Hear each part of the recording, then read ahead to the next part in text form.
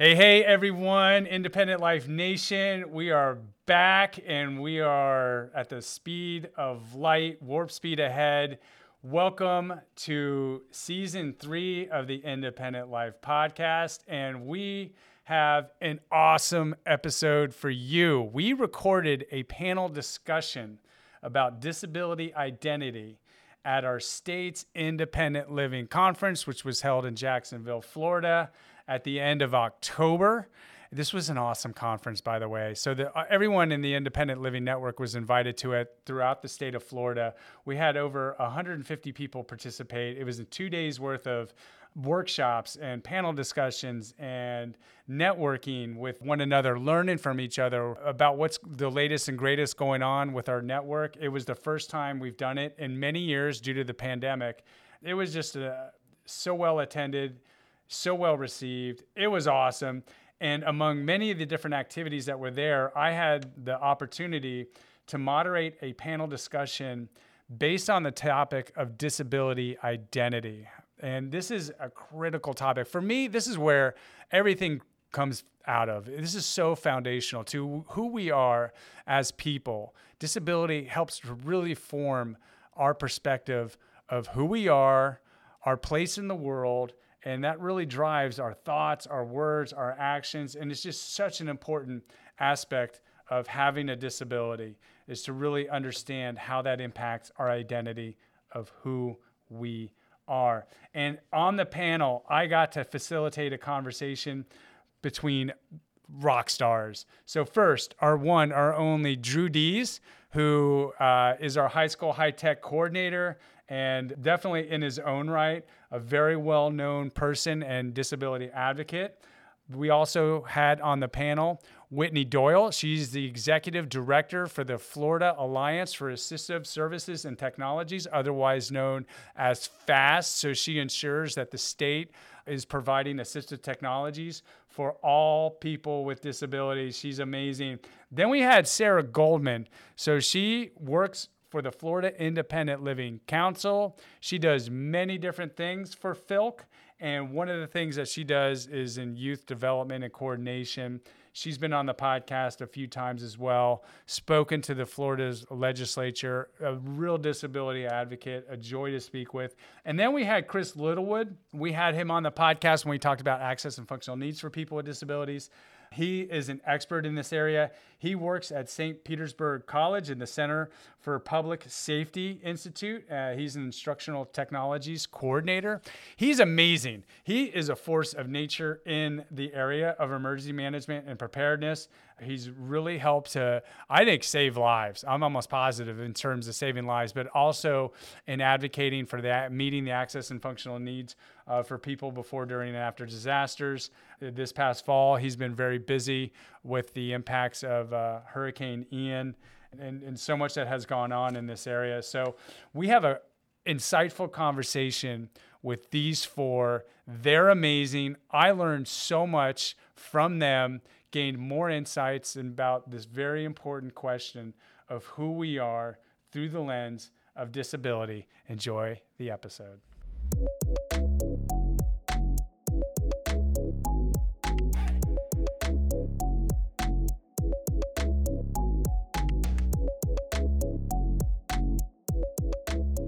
How's everyone doing today? We doing all right? Good. It's been what, 4 years since we've had a statewide independent living conference? It's about time, right? It's good to see everybody.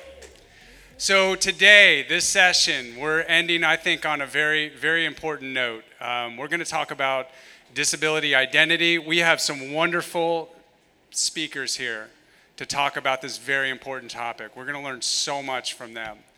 And for me, this topic about who we are, how we identify ourselves, drives everything. How we speak, what we believe, what our values are, where we work, how we see others, how we interact with others, how we see our place in the world, all comes from who we think we are. So instead of just having these four wonderful people go through and introduce themselves, I'm going to ask them to introduce themselves through a very simple and profound question I like to ask myself at all times because the answer constantly evolves.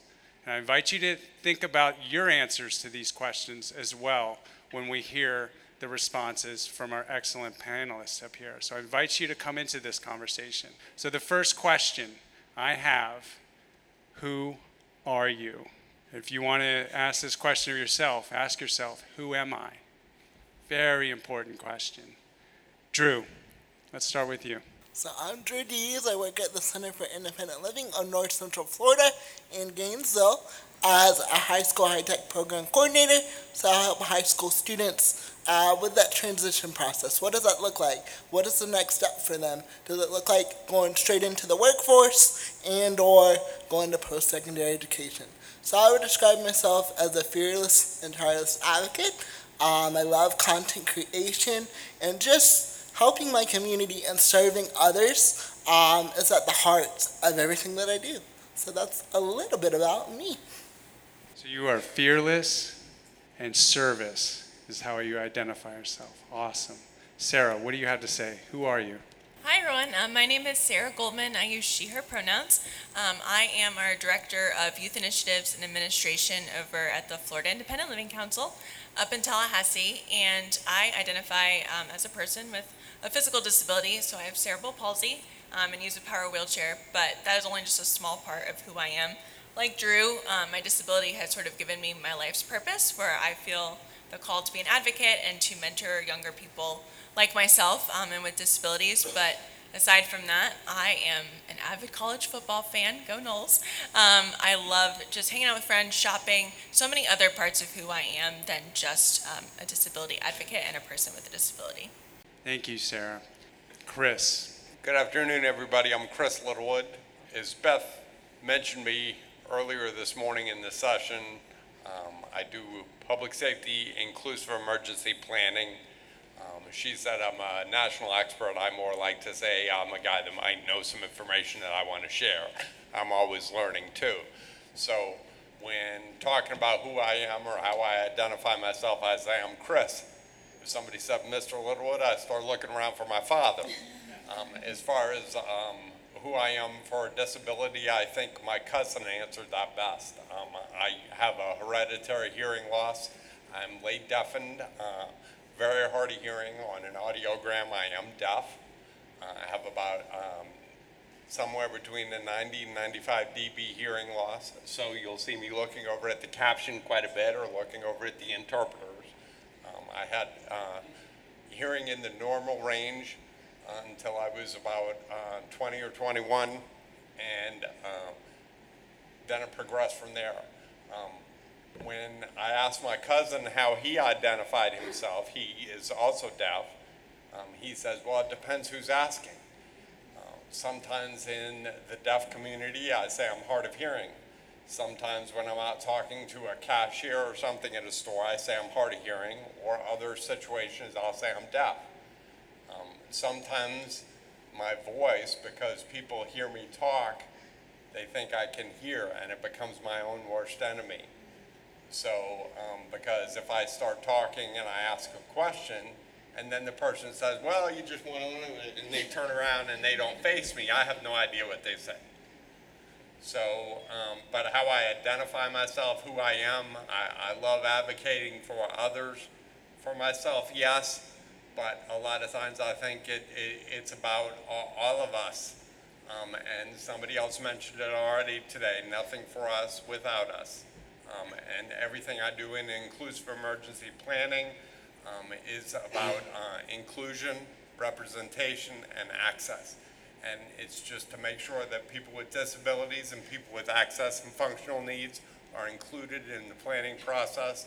We just had a major hurricane go across our state and really mess things up.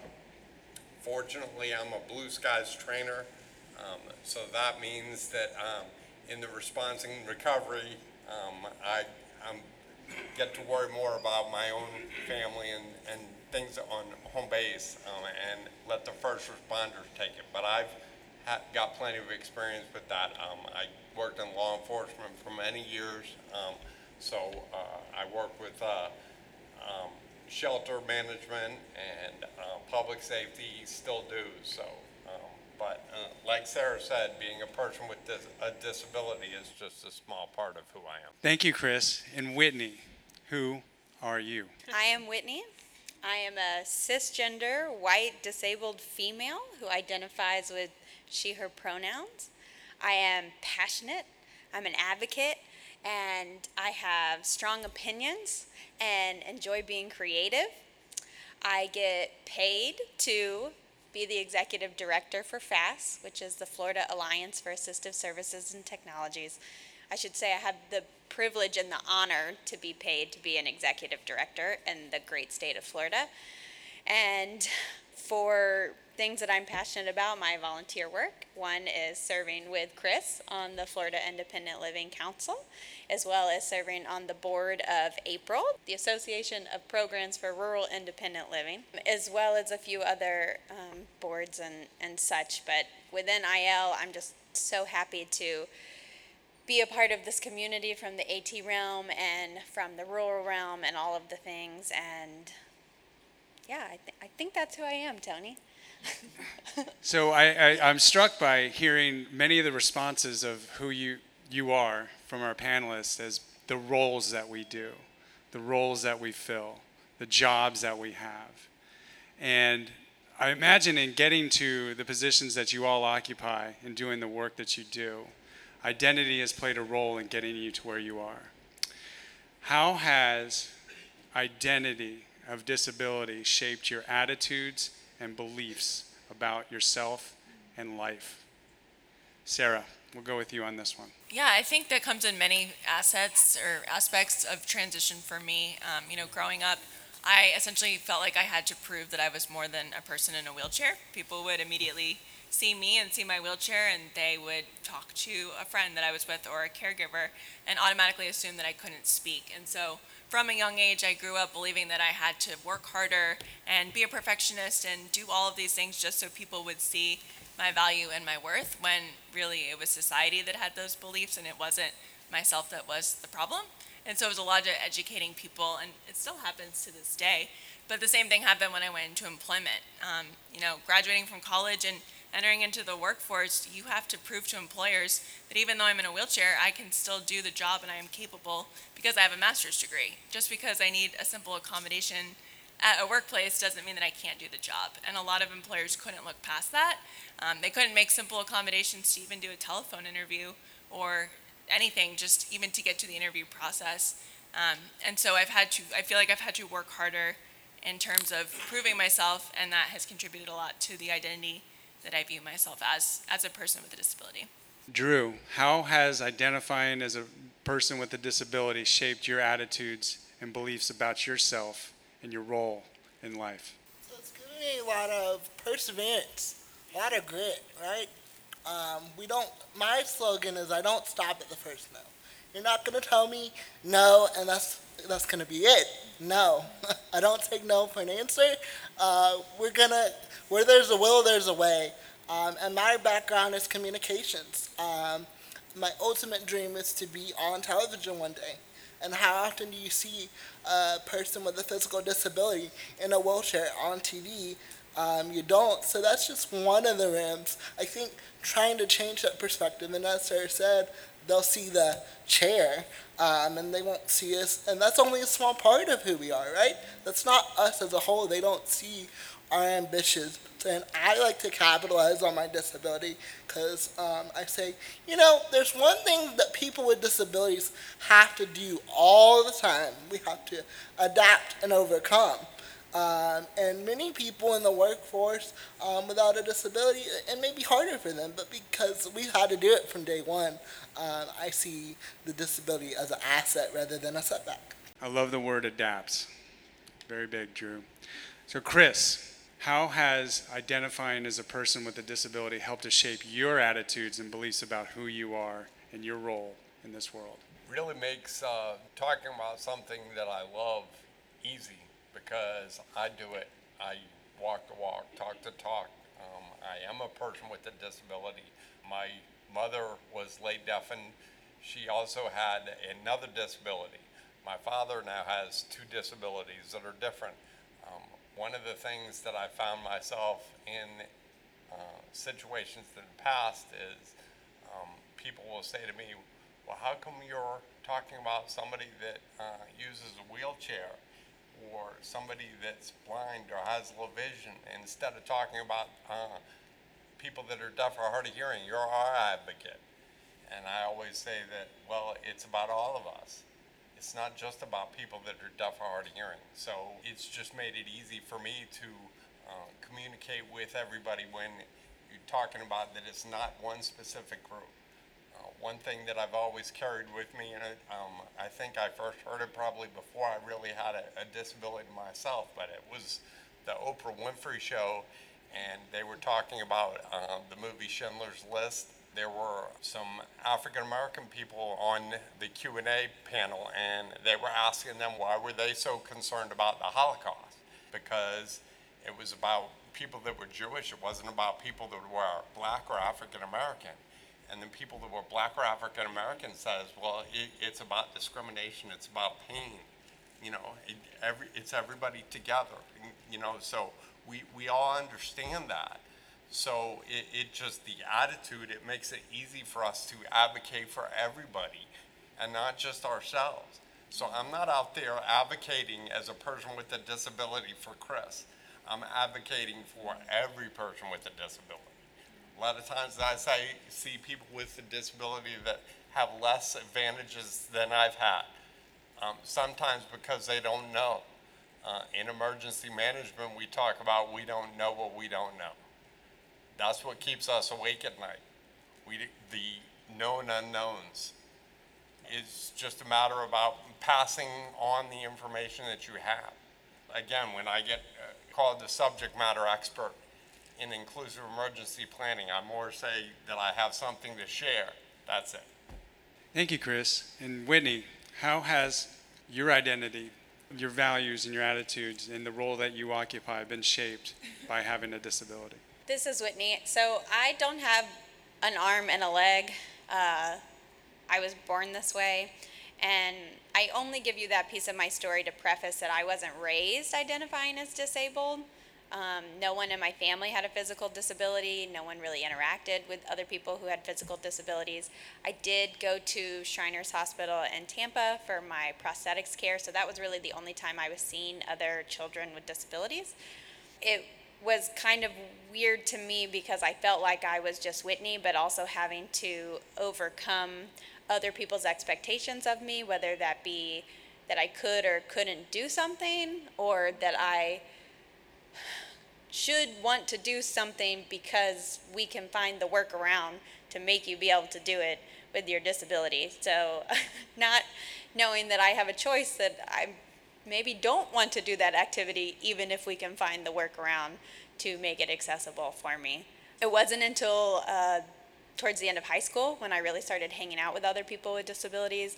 It wasn't until college where I started hanging out with other people who don't have arms and legs, which was like a huge shock to my system. It seems silly, but when you're not around your people, like when you're around them, it's just so overwhelming. So it wasn't until college that I really started to identify as someone with a disability, and I kind of take the strides of feeling like I am normal in a society that doesn't necessarily want me to identify as normal, and taking the empowerment of choosing to identify as disabled, because in the limb loss and limb different community, they really don't identify as disabled. And so kind of feeling out how all of these traits have made me a hard worker and made me adaptive, like Drew said, and making me learn how to approach situations in a way that I wouldn't have had I not had the experience of not identifying and then identifying. Thank you, Whitney. What really jumps out at me with your response there is how society sees people with disabilities, like you were talking about yourself, and the word ableism just jumps out, the ableistic attitudes or beliefs about society that may have on people with disabilities. So my next question will be, how has society's view about disability impacted your identity? And this could be, maybe not in a good way, and maybe if you've ever struggled with having a positive self-identity in your life? I have, certainly have, based on some of these social, cultural, normative attitudes about disability and some of the challenges that accompany that. I was wondering if you might be able to speak to that. And I'll go with Chris to lead us off on that one. For so long on television, in movies, people with disabilities were seen as the people that, oh, poor person with a disability. They were seen where they should be given the right to choose to end their own life. Come on, we all have something to offer. So many people with disabilities are, in a lot of different ways, are stronger in a lot of areas than other people with function that they don't have, that people with disabilities don't have. It's definitely shaped who I am and what I talk about. It's really neat experience for me, especially after this past year, that I can say that a deaf person has received an Academy Award, that a deaf actress has received an Academy Award for Children of the Lesser God and for CODA. That's over the last 20 years, that's newer. That's just people that are deaf or people that are hard of hearing.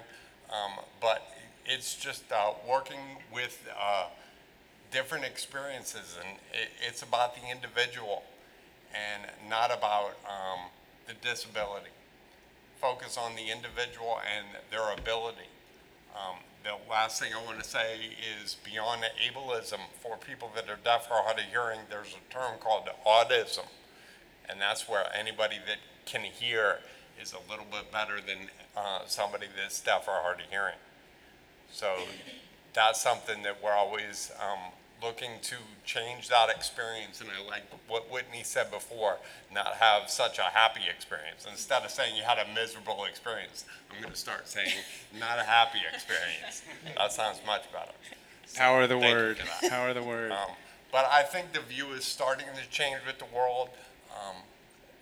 In some areas better than others, but it's definitely something that's on my mind and what I bring forward.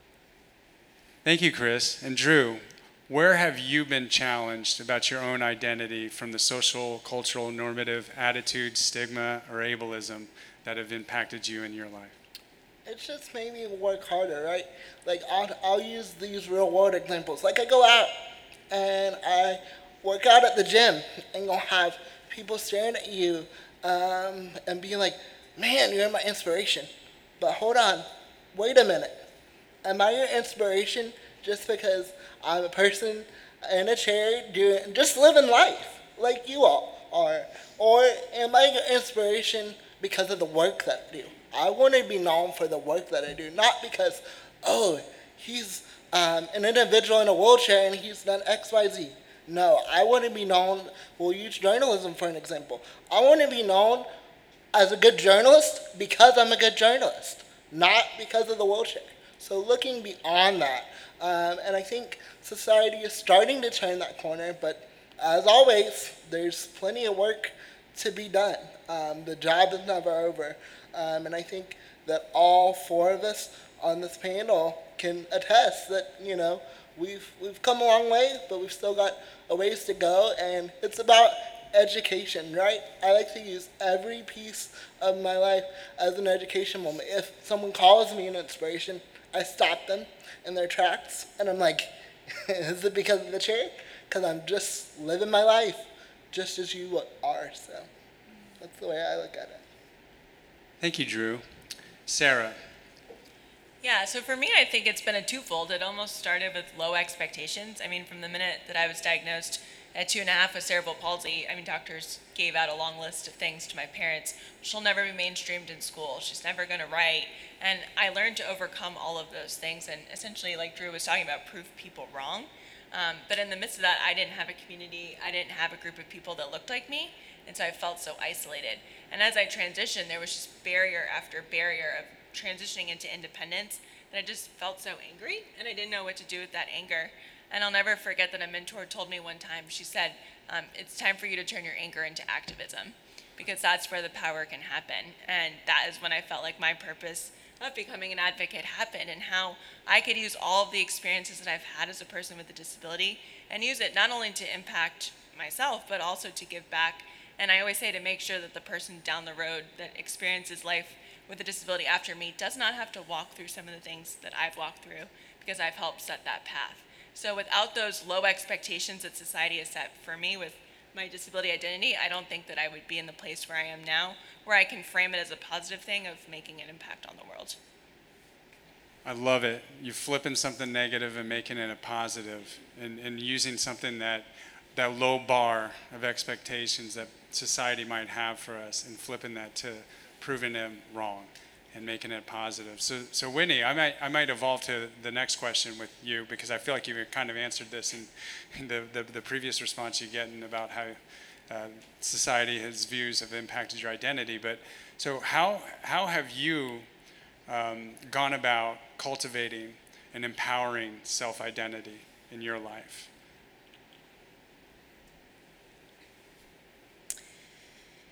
So I think a little bit of also growing up, not necessarily identifying as disabled, gave me a little bit of an ego because I got to be the cute girl in the room that, everybody would trip over themselves to entertain or to, I'm saying this all with humor, so y'all aren't laughing. I'm not that full of myself, but you grow up with a lot of confidence. But I feel like I took that empowerment, or I took that kind of enjoy being the token, right? Like I would apply for, stuff at my school and think they'll pick me because I'm the disabled person. And yeah, I'll get that because I'm going to be the only disabled person that applies. And it comes with a lot of entitlement. And I think we all know those people, disabled and not, that it's hard to work around their entitlement. Well, I don't want to be one of those entitled people. I try to recognize my privilege as best that I can and try to flip it to that piece of empowerment. So, using it to fuel me, using that if I am going to be the token disabled person in a room, then I'm going to have a voice and I'm going to do the best that I can, where I'm, going to be, like Sarah said, make it better for whoever is going to be in the room next, or guarantee that there's always going to be a spot at the table for all of us to be there. So it fuels me and I get really excited about it, but it's just trying to make sure that my disability can be the push to allow the door to be open for others. Drew, what have you done to be able to cultivate an empowering self-identity? I think just taking one day at a time. I'm a big believer in faith, and I believe that, I was given the platform to make a difference, like everyone else said, to make sure that that person that comes behind me doesn't have to encounter the same barriers that I have. And how can I phrase this?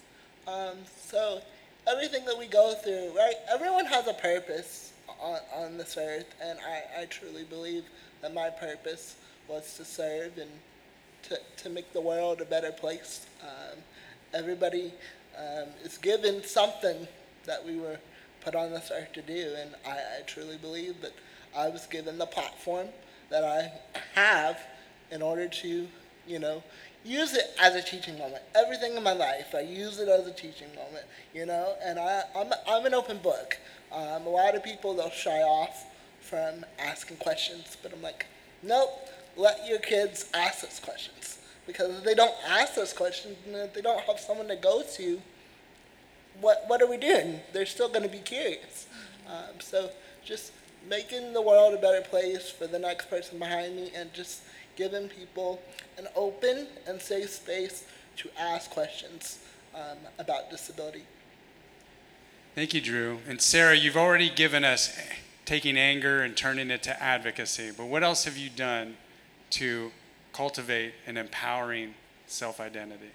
Community has been huge for me. Like Whitney said earlier, I didn't grow up with other people with disabilities. It wasn't until I moved to Florida when I was in middle school that I joined an adaptive sports league And it was the first time that I found other people in wheelchairs just like myself, and my mind was blown. I mean, the friendships, the conversations that I got to have with people, going to the Youth Leadership Forum in high school, just getting to meet others that shared the same struggles that I had, that the deepest things that I thought about myself or viewed about myself were normalized. People agreed that they thought those same things, and it was just a way for me to sort of breathe and take a deep breath to say, wow, I'm not alone in this. And I think that that's really helped foster my identity, to know that I am not alone.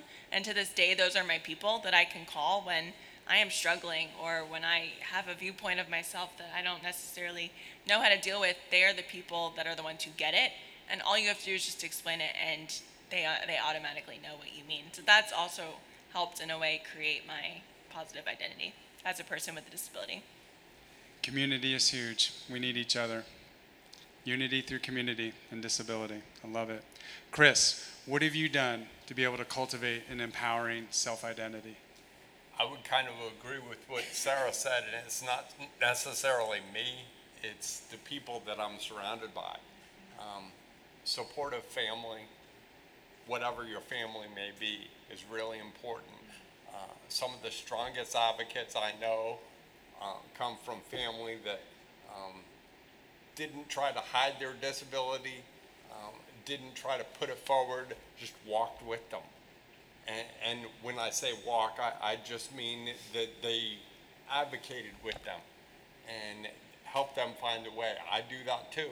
I can remember one time, like probably 20 years ago, I'd been in the workforce for many years, and I was working with a lady, and I just kept having to ask her to make sure she looked at me when she spoke to me. That's all. At that time, my hearing was much better than it is now. And I said to her, she wasn't an old woman, but she wasn't, a child either. I said, haven't you ever worked with somebody that was deaf or hard of hearing before? And she said, no, actually, I haven't. And I said, wow, that just struck me. And that comes from being born with a deaf mother. My mother was late deafened also, so I've always had that experience, but it made me think that I have to be part of that community so that other people see me, not for me, but for everybody else, and part of that community and that family and everything. I consider all of you guys part of my second family. In the Association for Late Deafened Adults, we always talk about that ALDA is our second family. It comes from like experiences and things like that. So it's the community, family, so much that we count on to teach us how we want to share our experiences. One last question, and we're going to do an activity, but you all are leaders. I mean, in my eyes, you all occupy positions of leadership, and one of the key elements of leadership is to empower other people. How do you go about empowering other people to cultivate a positive self-identity? Whitney. Well, I can speak for my people at FAAST. I believe in autonomy and responsibility, and I believe in choice. So nothing I ask someone to do they forfeit the ability to choose yes or no, or to consent to that activity? And I think choice is really powerful in our communities as a whole, and being able to have that choice, and even if it's just getting to have the choice. So for me, it's knowing that people can take up space and they can do the things that they want to do, and we can all align that into our mission moving forward in life and community and the disability civil rights movement. So autonomy and choices are big ones for me. Independence, right? Mm-hmm. Drew, what do you do to help empower people to have a self-identity that's healthy? I agree with Whitney. I tell my students all the time, you're going to get out of it what you put into it, right? We can lead a horse to water, but we can't make it drink. And so I think just letting them know that we are there for them, something that I do for my students is I let them know about the resources, and I choose not to be a hand holder per se. I'm here if you need me, but I want you to use the tools that you've learned and put them into play, because at some point, we're not going to be around anymore. And I want to know that when we're gone, that you're able to take care of yourself, right? And a lot of times, a lot of my students, like, that's their first encounter with advocacy and standing up for themselves. Because it's great for mom and dad to be there. We all need that support system. But at some point, we all got to learn how to fly. So that's what I tell my students is, I'm there for you if you need me. But yeah, let's learn a little advocacy here and see what we can do. And by the end, they're like, oh boy, Drew, I did X, Y, and Z, or I was able to advocate for this, whether it be for themselves or others. So that's what I choose, to make sure that I've laid that groundwork and the foundation so that they know how to be successful without any assistance. Thank you, Drew. I certainly do a lot of learning from you, learning to fly. Sarah, how do you empower people? How do you lift them up? For me, I think it comes from finding other people's strengths. The people that have made the biggest difference in my life have been those that have chosen to look past my disability and choose to see the things that I'm really good at. And so when I'm working with youth or mentoring youth, especially with disabilities, I really like to focus on what their strengths are and helping them find what their strengths are. Because the more that they can hear about what they're good at or the things they can do rather than what they can't do, the more they're going to start to believe in themselves and believe in their potential and their purpose. So calling out the good and the strengths that other people have really makes a difference in viewing them in a positive light and helping them view themselves in a positive light. And Chris, what do you do to lift up people in your community to cultivate a healthy, empowering self-identity? I think in small part, I think lead by example.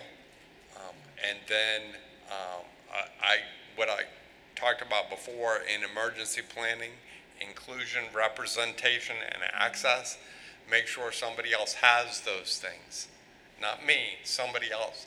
And then when they see what I'm doing and they have those other things, a long time ago, the administrator of FEMA talked about people with special needs weren't special anymore.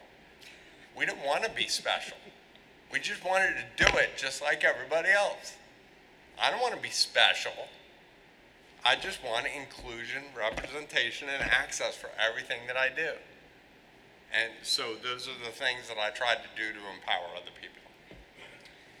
Thank you, Chris. And these panelists here have shared their heart and have opened the door for us to take the last remaining time that we have here to do some examination about who we are.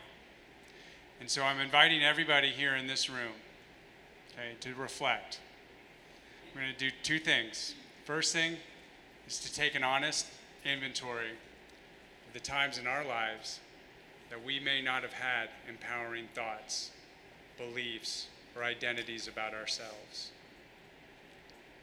Myself particularly, I've been challenged in my life in terms of disempowering thoughts, beliefs, and how I identify myself. Most people that I've come across have had the same thing. I invite you in the next minute to reflect. Take some time to take an honest inventory of any of the negative self-talk, criticisms, labels that you've told yourself about yourself. What are those terms? What are those words? What are those identities and thoughts that you've told yourself about yourself? Examine that. Take the time. So for those of you that can, what I'm going to ask you to do is look at those words, look at those thoughts, take the next minute or two and write that down. Write those disempowering thoughts, words, labels, identities.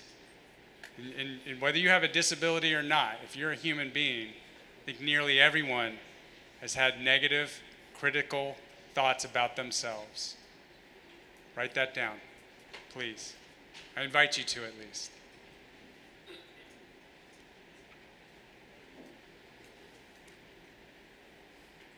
So I invite you to take a look at that, what you just wrote down, or thought about, or reflected on. Look at it. Accept that that is what you have thought about yourself, and that's okay. You're human. But that does not mean that is who you are. You get to define who you are. You get to choose who you are. And it does not need to be what you just wrote down. You take ownership over it.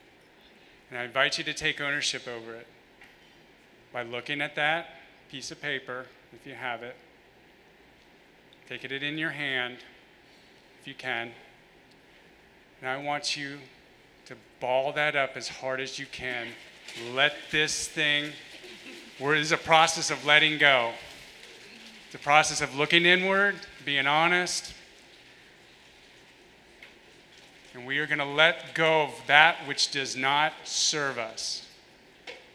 This is not who we are. I want you to take that as hard as you can and throw it at Drew. Just kidding. This does not serve you. You can go burn it. You can go flush it down a toilet. You can throw it in the garbage to recycle.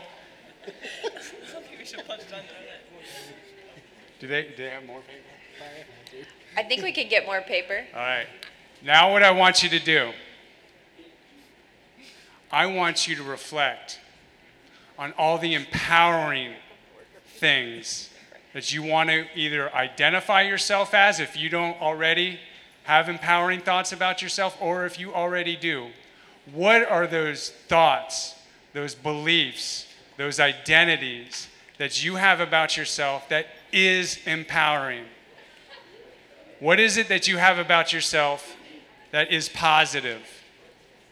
What is it about yourself that the attributes that you are, that you truly are?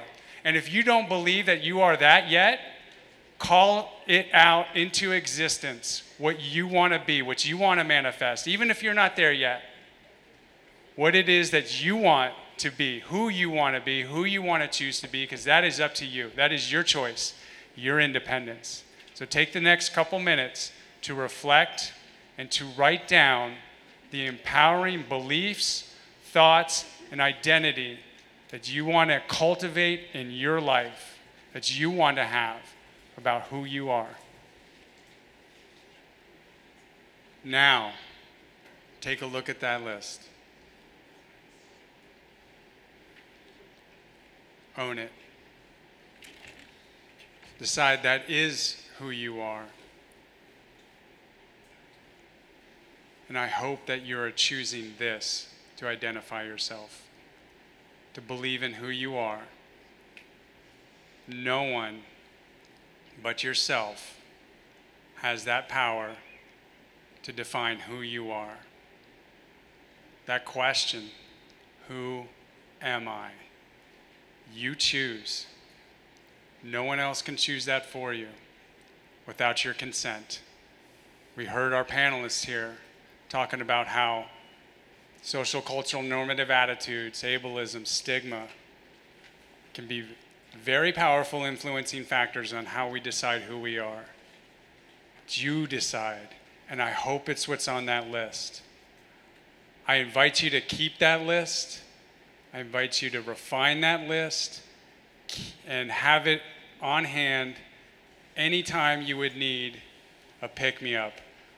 David Goggins. I don't know if any of you don't know who this man is.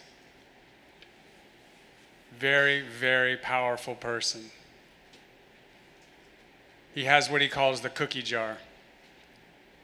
Anytime he needs a pick-me-up or lift-me-up, he takes self-affirmation, positive attributes out of that cookie jar and owns it.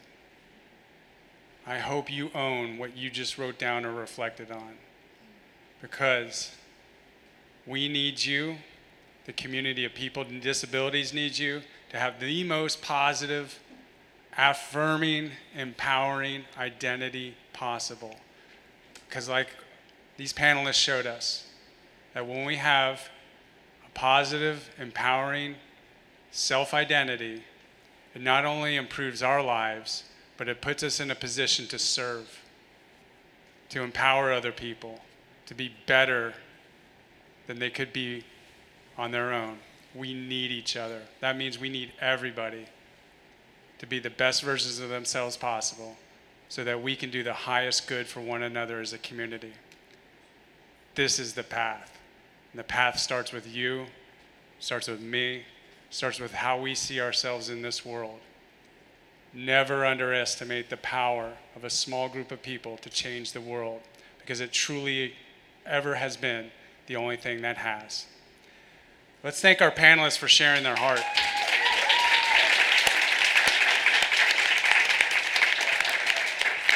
Thank you for who you are. It inspires me to be a better person. And thank you for everybody. I hope you enjoy the rest of your conference. Before you go, I just want to invite you. Is Jasmine here? Jasmine could stand up and wave her hand. She is a podcast producer for a podcast called The Independent Life. She's here with a microphone. She's here with a camera. She's here to get snippets of anyone who's willing to share a little bit of their thoughts, a little bit of their heart, and we're going to string together a segment of audio, of video together to share to the world. If you so feel, please go see her. You're welcome to come see me. We can make that happen.